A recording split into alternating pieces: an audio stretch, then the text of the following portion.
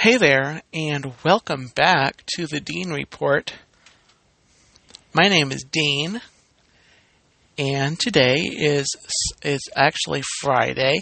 Trying to move my recordings to Friday evenings instead of Sunday evenings.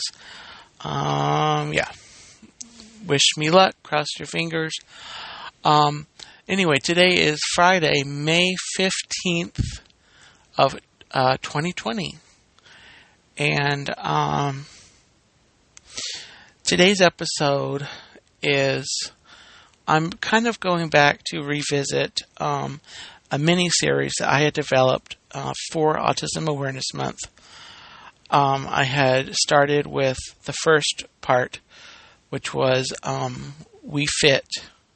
And these were just kind of messages from myself and maybe generally speaking, the people on the autism spectrum to a world not on the spectrum, the people who are kind of on the outside looking in, as we ironically are sometimes find ourselves on the inside looking out.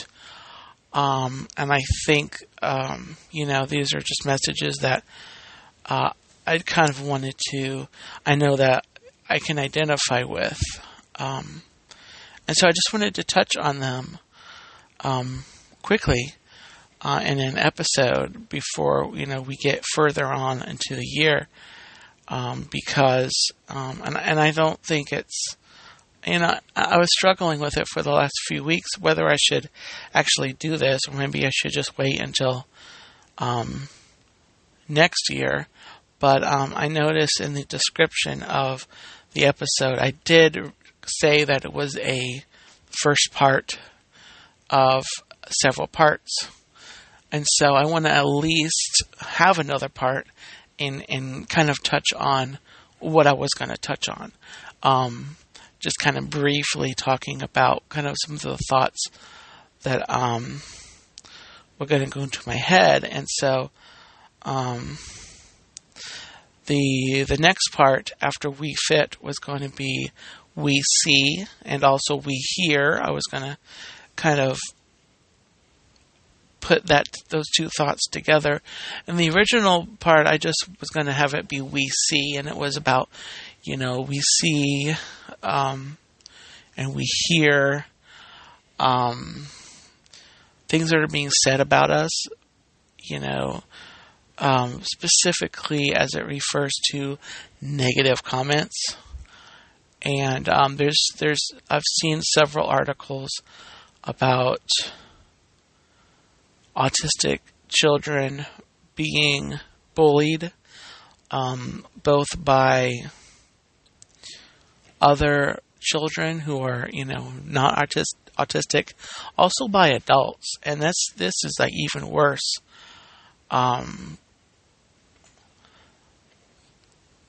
Some people like teachers, caregivers, bus drivers, that just kind of, they don't understand autistic people. They turn to abuse because it's difficult to caring for an autistic individual, assisting them, helping them. I would imagine for a child, especially one that's more severely autistic, would be difficult, and it requires patience because, the issues that come from, the sensory, what's the term? Sensory impairment, I guess. I can imagine would be very taxing on an individual, even if they were only, in charge of one child or one individual. But if they were in a situation where they needed to split attention on more than one person, that could wear them down. And so also, I think if it's not the parent, there's, or a close relative where there's not an emotional thing going on, where it's not like, it's your son or daughter, or it's a niece, nephew, grandchild. I think it's very possible that the individual, might just succumb to these violent feelings and actions, and it might open the child up to being the victim of inappropriate, violent treatment. But the message that I wanted to convey there was that we see, we hear, and I'm, proof of that is that I'm very aware now of these situations, that these are there. And so autistic people do pick up on more than you think. The part of the thing with autism is that we are kind of like selfish sponges, where we soak up the water, and you may not realize it, but or maybe a better way to say that is secret selfish sponges, or secret sponges maybe. Let's just not take after the selfish, but secret sponges, and we are unable to, relinquish the water. So in terms of like information and data, we're always taking it in. In that form, it's good. And I know for myself, emotions, I've often thought of myself as a sponge. And so I just I take everything in. I'm pretty quiet. I don't really express myself too much. Hopefully with this podcasting platform, I can sort of, come out of the shell as far as that. I can maybe, maybe have some episodes where I go a little deeper. I've sort of kept on the surface a little bit. This, the Autism Awareness Month stuff is actually maybe helping to kind of move in that direction. But, so we see and we hear, we are very aware of what's going on in the world. We hear what people say about us. And the purpose of this point was really as it pertains to what people are saying about us and people's attitudes toward us and their messages, their misunderstandings about people on the autism spectrum. Now, as it pertains to like instructions, trying to get an autistic child or anyone to, do something,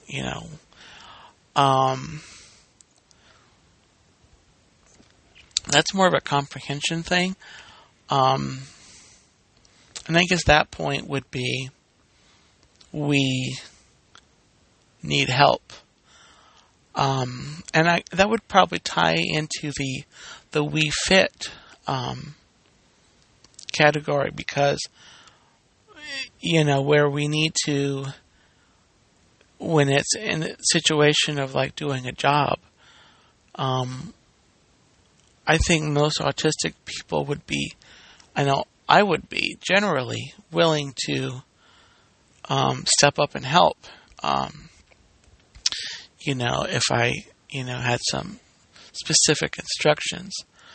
But anyway, so that was we see and we hear. Hopefully I was clear on that point. The next one was we shine. We shine. And I didn't really get too far thought-wise on that point.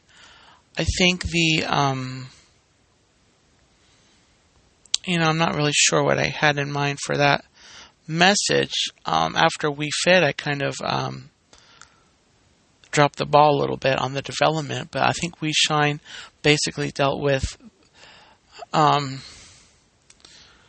And I'll have to think about that a moment. I'm going to move on to the last point, which was we dream. And this one was kind of had to do with the sponge that I was talking about. Because autistic people, they have dreams, they have goals, they have, ambitions. I think they might be, for a more severely autistic person, I think that it might be something as simple as learning how to tie their shoe, learning how to ride a bike, learning how to do some things that, might seem not, huge for other people. It could be, or it could be big. It could be big. Some people have dreams of, they're going to be the first, they want to be an astronaut, or they want to be a superstar, or whatever. It might be something having to do with a career. An autistic child might, be really into maybe artistry, some kind of artistry, painter or sculpture, and they might some kind of, or an engineer or something like that, where they might have a dream of going and doing something. But we do dream. We have things that we want to do. What stops us, I think, a lot of the times is we can dream, have a vision, and have,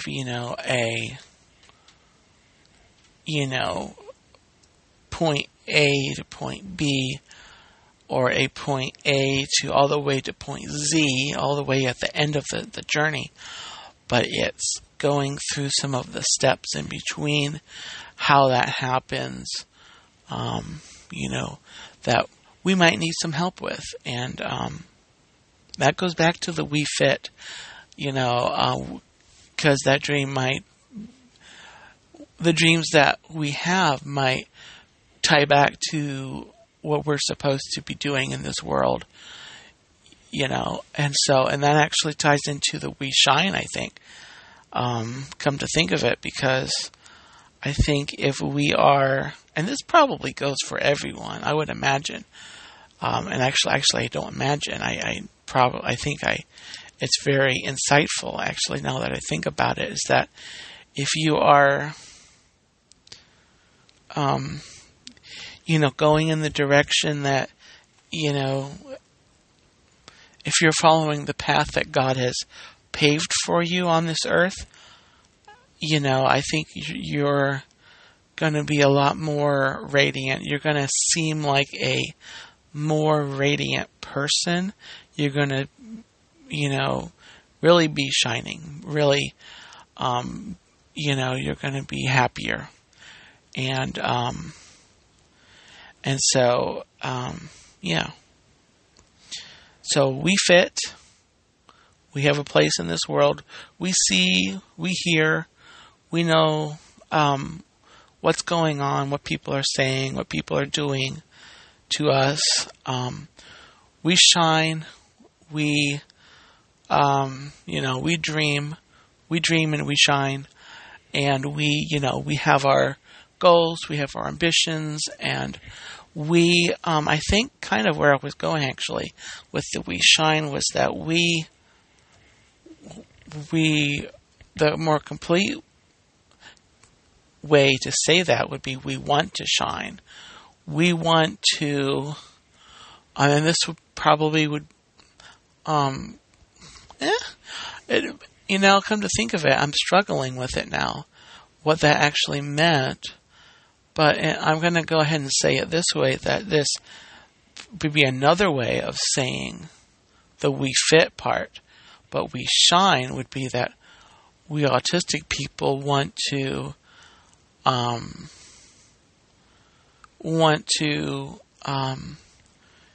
shine our light, along with everyone else. We don't want to stay hidden. but there's struggles, there's there's difficulties reaching the goals. There's a lack of clarity sometimes. It dawns on me that some of these struggles, some of these pieces, if you will, could apply to anyone, but autistic people, generally it just comes down to autistic people suffer because the autism, whatever autism is, it manifests itself in a difficulty to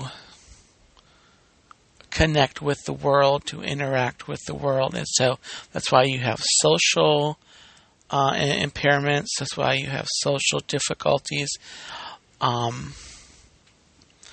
It also affects health. I've heard a lot of autistic people or younger people, children, having, food preferences where they don't eat certain things, and unfortunately that could be unhealthy foods, and so they just don't get the right nutrients and nutrition, and then they end up having other health problems. And this could actually be a whole other series, but I'm going to go ahead and kind of wrap this up. I hope that this revisitation of the series that I wanted to do more completely, I hope it was adequate. I hope it was helpful. I think I kind of felt as I was recording this that, and this is actually take 3 on this episode, by the way. I had kind of struggled in the first few minutes trying to start the episode and get talking about this, just in terms of trying to articulate kind of, the points. And I think I still struggled with the shine. We shine. I know that I had a image for the thumbnail for the podcast I created, and so I had something there, but I didn't flesh it out in between then. But anyway, I'm happy that I at least recorded what I did, and hopefully I wasn't, clear as mud, as the saying goes. Hopefully I was very actually clear and understandable with what I said. So anyway, I'm going to go ahead and close out this episode. I've got some lighter episodes coming.